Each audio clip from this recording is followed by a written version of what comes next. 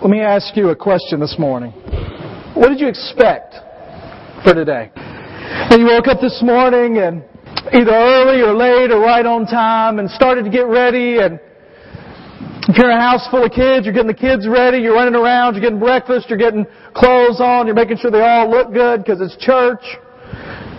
It's just you and your spouse. You maybe spent some time, a normal kind of morning, getting ready to go, and got in the car and traveled to First Baptist Church, Goodlettsville. What'd you expect? Well, Pastor, really, honestly, I don't know what I expected, because that's just kind of what I do. Maybe you're new here. Maybe this isn't something you've been doing for the last 20, 30, 40 years. This is brand new. Maybe it's your first day. Maybe it's your 5th time. Maybe it's your 10th time, and you've already developed some expectations. What did you expect? Well, I expected some songs and for you to get up and talk to us, and a couple more songs, and then we're going to go home. You know, we all come to life and to moments like this with certain expectations. And in a lot of life, you can trace our disappointment and our despair and our difficulties to moments in our lives when our expectations didn't get met.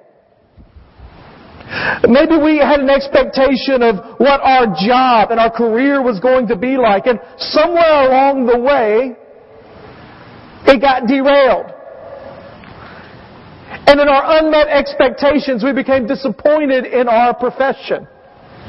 Maybe we all had a certain way that our family was going to be. We were going to get married and buy the house with the white picket fence and have the 2.5 kids, like every American family, and be a normal American family, and suddenly we can't have children. Or it's difficult, or life intervenes and our children aren't exactly what we thought they were going to be, or the relationship with our spouse deteriorates rapidly or gradually and eventually becomes a burden more than the joy we imagined. Expectations in church life can be something that when they're not met suddenly becomes something that brings discouragement and disappointment. Well, I really thought that the church would do this for me, or I really thought the pastor ought to. And when that doesn't get met, our expectations lead to disappointment. I want to talk to you today. We've been in a series talking about soul renovation. I want to talk to you today about renovating your expectations. Because here's the reality. Nothing changes our expectations more than encountering the living God. And what I want to talk to you today is about a guy whose life had brought him discouragement and disappointment. His expectations weren't met, and they were only redirected once he had come into a place where he had an encounter with the living God. Take your Bibles and turn with me to the book of Isaiah chapter 6. Isaiah chapter 6, we're going to look at this passage of Scripture where Isaiah is confronted by the Lord. I want to read the entire passage to you this morning, and then we're going to talk about it, and we're going to kind of analyze some things out of it. But here's what I want you to realize. Each thing we're going to talk about today, and there's not going to be any notes up on the screen, and there aren't going to be any, if you're using YouVersion, you can look up the Scripture, but the notes aren't there, because I want you to think outside the box of your expectations today.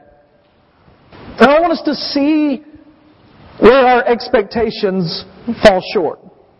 Isaiah chapter 6, starting in verse 1, and I'm reading out of the Holman Christian Standard Bible. Verse 1 says, "In the year that King Uzziah died, I saw the Lord seated on a high and lofty throne, and His robe filled the temple. Seraphim were standing above Him. Each one had 6 wings. With 2 He covered His face, with 2 He covered His feet, and with 2 He flew. And one called to another, Holy, holy, holy is the Lord God Almighty. His glory fills the whole earth." The foundation of the doorway shook at the sound of their voices, and the temple was filled with smoke. Then I said, Woe is me! For I am ruined, because I am a man of unclean lips, and I live among a people of unclean lips, and because my eyes have seen the King, the Lord of hosts.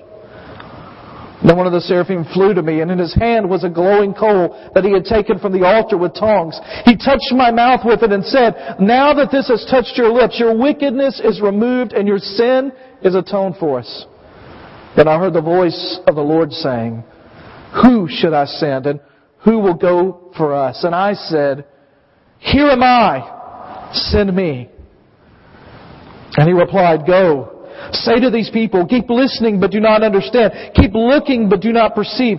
Dull the minds of these people, deafen their ears and blind their eyes.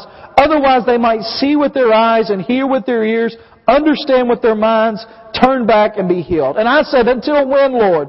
And he replied, Until cities lie in ruins without inhabitants, houses are without people, the land is ruined and desolate, and the Lord drives the people far away, leaving great emptiness in the land. Though a tenth will remain in the land, it will be burned again like the terebinth or the oak, which leaves the stump when felled.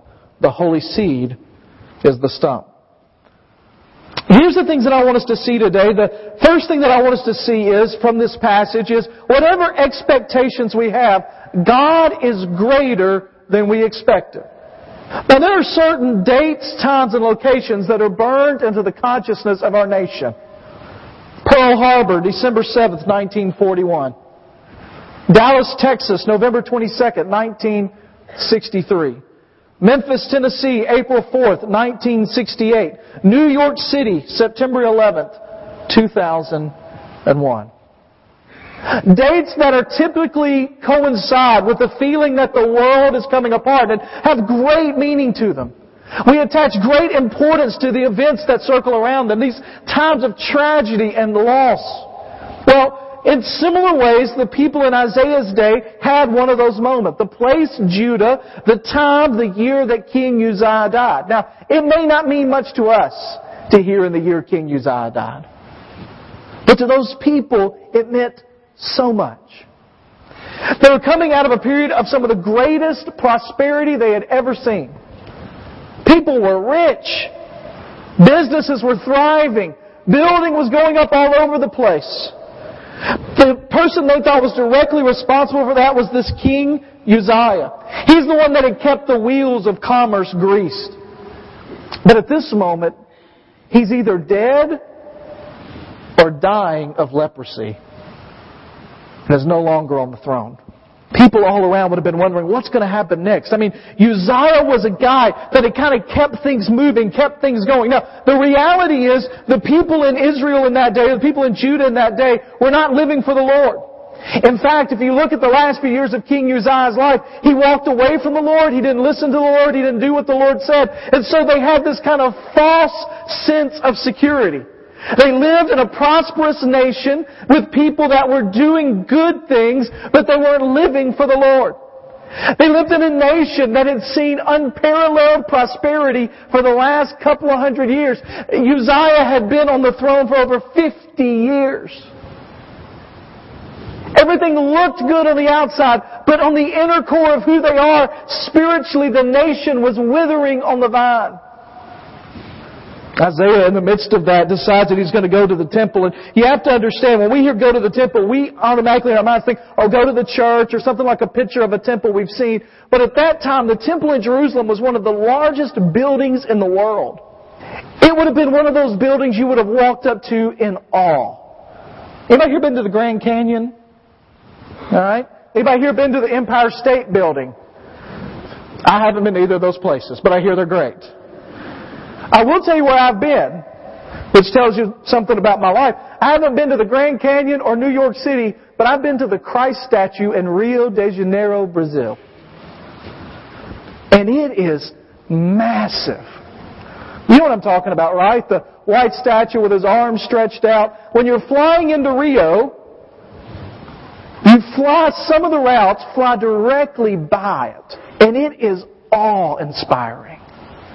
Isaiah walking up to the temple would have seen columns that would have been like redwoods. When he went inside, the painting would have had this gold, spectacular painting on it. And it would have stretched out above him like the canopy of space. It would have been an awe-inspiring moment to even walk into the temple. But on this particular day, those expectations aren't good enough. On this particular day, when he walks into the temple, it's not just the building that inspires awe, but suddenly he sees these beings. He's given a glimpse into heaven. The curtain is pulled back, and he sees in the midst of that these angels flying above.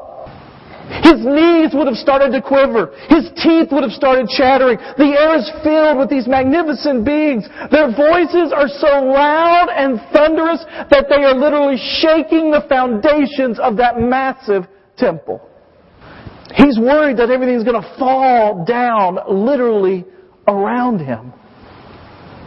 As he walks in and as the things are happening and he looks, he realizes suddenly that these great creatures, vastly greater than the structure in which he is currently standing, they are in abject terror of something else in the room. He suddenly understands why they're covering themselves with their wings. That these angels, the most colossal, cataclysmic creatures Isaiah has ever seen, are completely in awe of the one on the throne. It says, I saw the Lord seated on the throne. At the tiniest glimpse of the barest edge, the angelic warriors erupt into holy, holy, holy is the Lord God Almighty. Whole earth is filled with His glory. If you're kind of plotting reality on a scale from initially walking into the building to the, oh my goodness, wow. You get to the point where God is revealed and you realize it is far beyond any words that we can use to describe Him. And what he sees there is a God who is in complete and absolute control. When you hear the word throne, what do you think of? Chair? What is it? Who sits on the throne?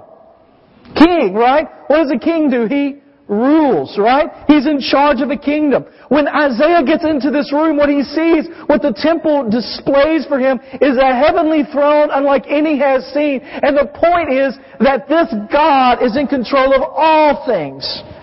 Not Uzziah, who had been on the throne for 52 years. All of Israel needed to be shaken by the vision of the Lord on the throne. Each one of the positions, the title Lord, the throne, the position, the all-encompassing robe, reinforce that God is in absolute control. But that's not the main thing he sees. The main thing he sees is that the one that is on the throne is holy. Sovereignty is God's powerful nature. Holiness is His moral character.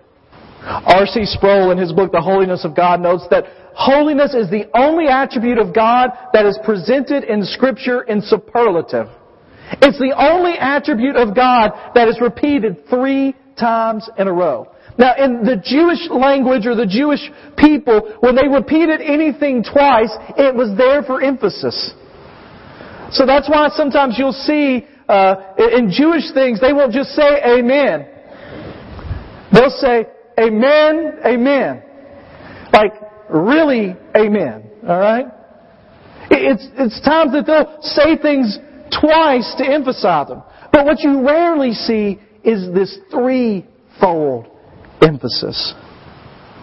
On one level, it just means that God is set apart. But on another level, when we talk about the attributes of God, we can't understand what holiness really means. When we say that God is holy, it means He stands apart from us, is different from us, other than us. It has this sense that He is completely whole. Listen to this from one of my favorite writers, a guy named A.W. Tozer. He says this: God is the absolute quintessence of moral excellence, infinitely perfect in righteous purity and rectitude. We cannot grasp the true meaning of the divine holiness by thinking of someone or something very pure, very good, and then just say, well, God must be better than that. God is not simply the best we know, infinitely bettered. We know nothing of His divine holiness. It stands apart, unique, approachable, unapproachable, incomprehensible, and unattainable. The book of Genesis says that man once lived with some kind of concept of what that was like, but that we as human beings chose to walk away from the Lord. And when we chose to walk away from the Lord, when our forebears turned their backs on God, original sin became a spiritual cancer. It corrupted our minds, distorted our wills, and disfigured our character.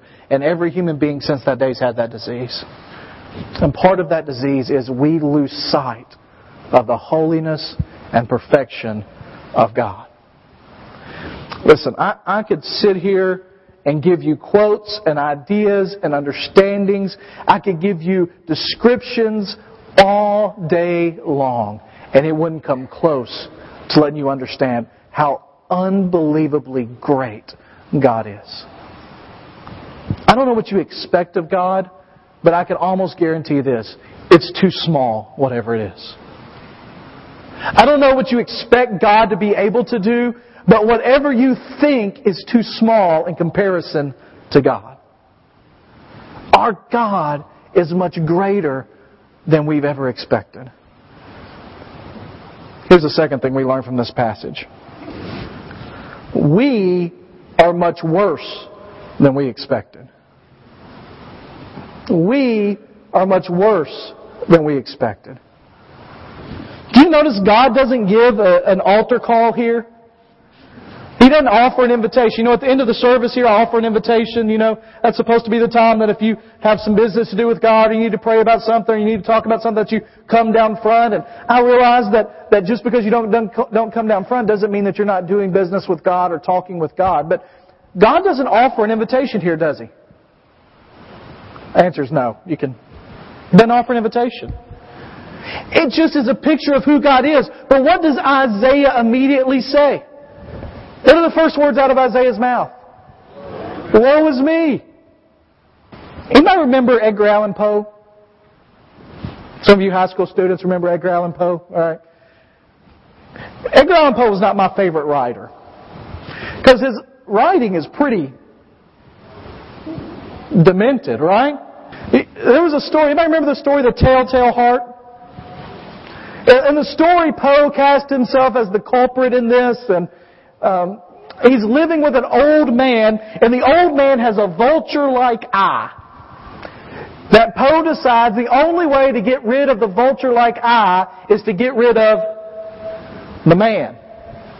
So in the dark of night, he enters the old man's room, lets a crack of light out of his lantern, and he sees the vulture-like eye fixed on him.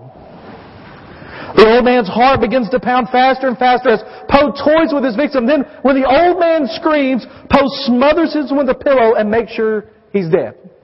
No, it's exactly, that's not what you expected to hear today. To cover his crime, do you remember what Poe does in the story? He pulls up the planks of the floor and buries his victim there. Suddenly, here's a knock at his door.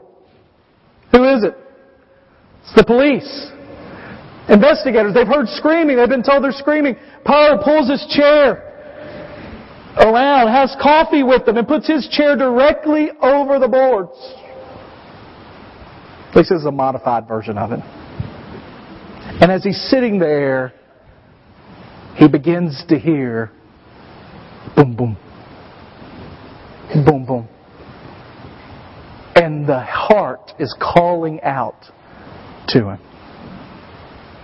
What happens with Isaiah in the presence of Almighty God is that the sin that he has buried begins to echo in his mind. And he can no longer keep it inside. He looks and he says, "Whoa! It's me. I'm ruined." He basically says, I don't have any reason being here. There is no right for me to be in this place. Get me out of here. I'm afraid of what's going to happen.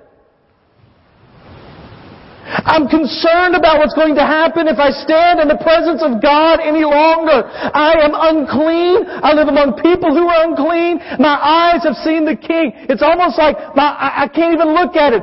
Shield me from it. Get me away from it. I am deeper in debt of sin than I ever realized.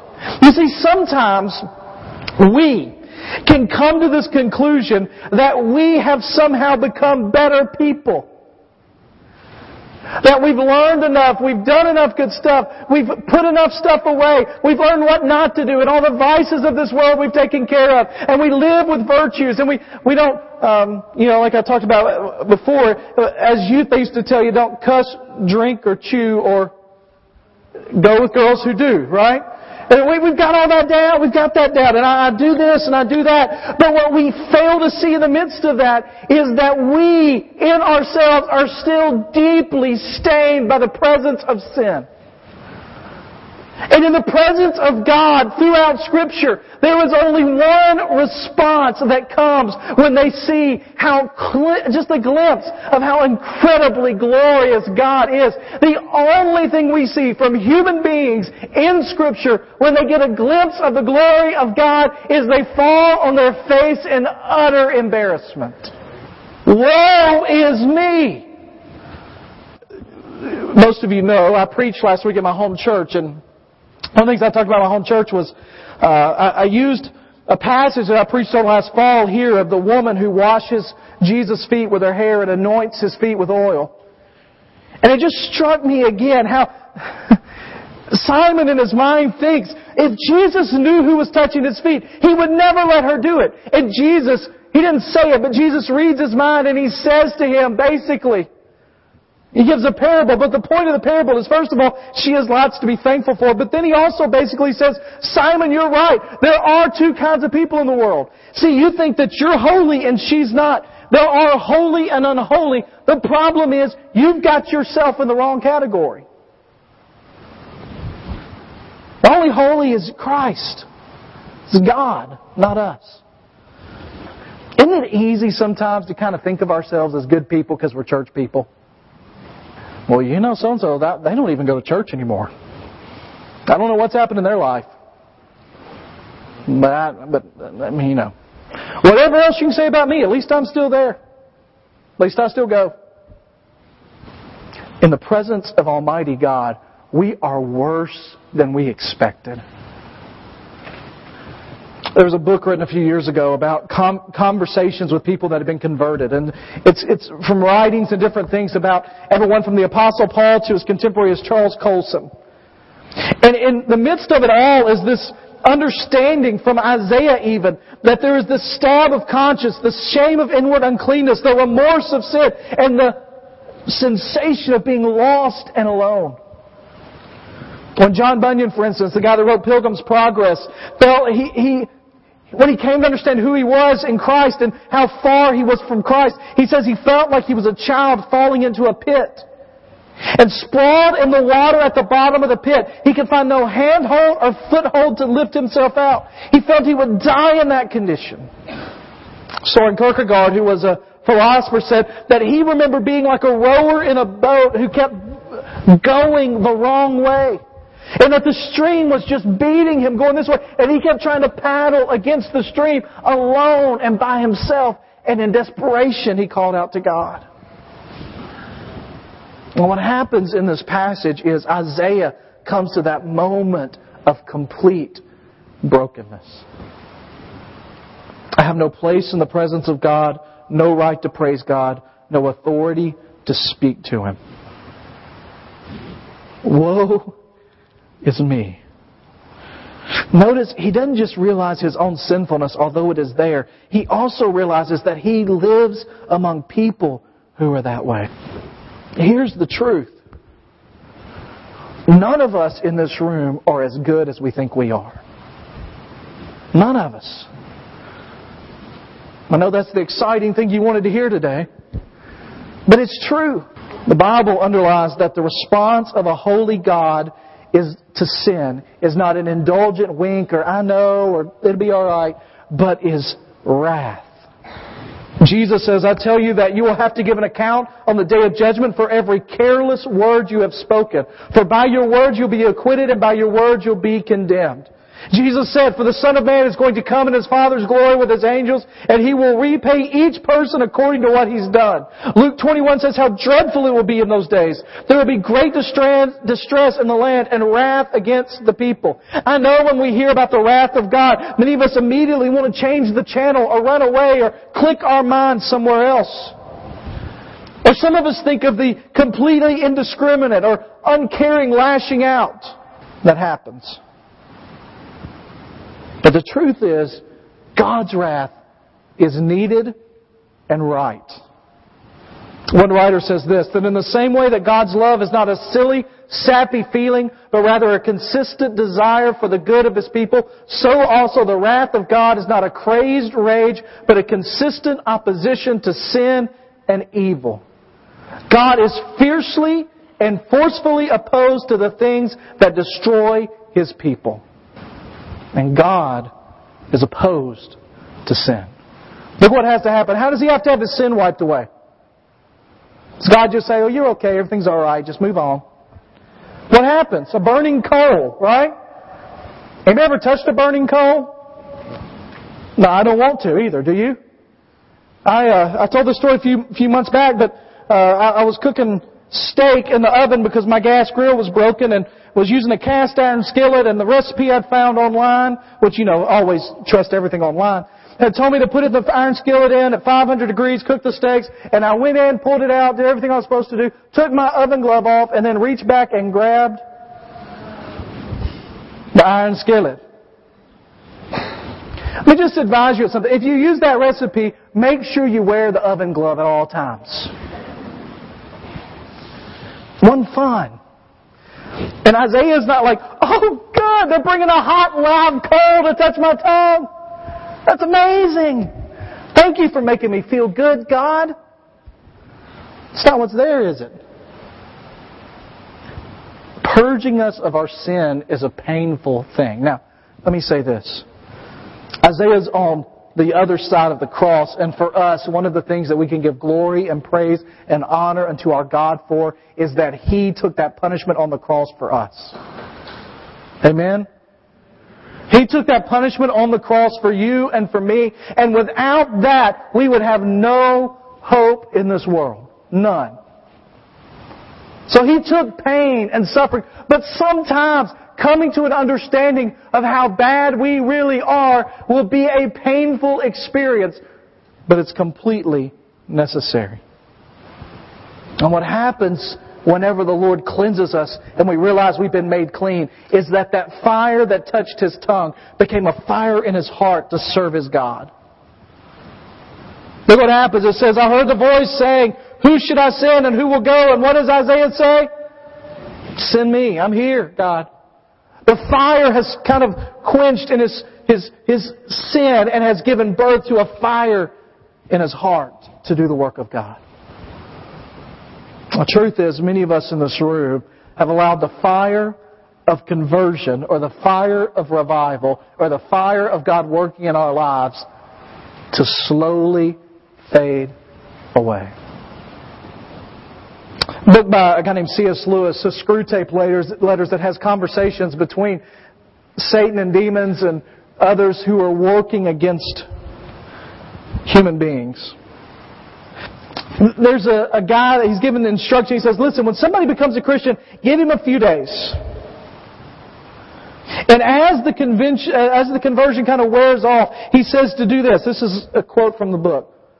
Make him comfortable in the present low temperature of his spirit and gradually become content with it. Persuade him that it is not so low after all. In a week or two, you'll be making him doubt whether the days of his first Christianity were not perhaps excessive. Talk to him about moderation in all things. A moderate religion is as good for us as no religion at all. Some of us in this room need to pray for the passion of our souls to be rekindled. Here's the last thing. We're not going to spend a lot of time here. I just want you to see it. Not only is God greater than we expected, not only are we worse than we expected, but number 3, the task is harder than we expected. Look what happens here. God says, who's going to go? And what does Isaiah say? I'll go. Notice Isaiah volunteers before he hears the task. Not many of us would have volunteered after we heard the task. I want you to go, and you're going to speak to people, and all it's going to do, Isaiah, is confirm them in their distance from me. It's going to make their hearts harder, their souls less open to me, their ears are going to close even more, they're going to become farther away from me than ever. And Isaiah, well, how long, Lord? I mean, give me a time frame. Let me know how long I'm going to have to do this, and what does God say? Until it's time for complete destruction. Here's the thing. Whatever we expect God to call us to do, living it out is going to be harder than we expect. Listen, if living for the Lord was easy, there'd be a whole lot more people doing it more passionately. But it's not. That doesn't mean it's not great, or it doesn't mean that it's not right. It just means that on this earth, stained by the sinfulness of 7 billion people, it is difficult to live in light of God's Word. And you're talking to people that are not ready to listen to what God wants to say. But the question is not, are you being successful in the task? The question is, are you being faithful to what God's called you to do? Here's what I want you to think about today. Because I don't know what you came in here expecting. I don't know what you thought might go on. I don't know if you just thought, I'll just be glad when this hour is done so we can get home and get ready for there's a football game on this afternoon, get some stuff ready for that. I don't know what you expected. What if February 5th, 2012 is supposed to be a monumental day in your spiritual journey? What if February 5th, 2012 is to be the day of your new birth? Maybe you're someone that's never accepted the Lord Jesus Christ as your Savior, and today is the day for that to happen. What if today is the first day you've ever realized the greatness of the God that we serve and how bad your life is, and without Him you have no hope? Maybe you're here today and in your life situation you feel like one of those guys that you're at the bottom of the pit, you don't know how to get out, and you know now that it only comes through Jesus. Maybe February 5th, 2012 is that day for you. Maybe you're here and you're a follower of Jesus, but you've just kind of gradually walked away from being passionately devoted to Him. And this morning, February 5th, 2012 is a monumental day for you. That's not what you expected, but that's what happened. You realize those dates that I read off, September the 11th and December 7th, April 4th, all those dates? Nobody woke up those days thinking today's going to change the world. Nobody that was affected by them thought that. Perhaps today you walked in like any other Sunday, any other service, any other time.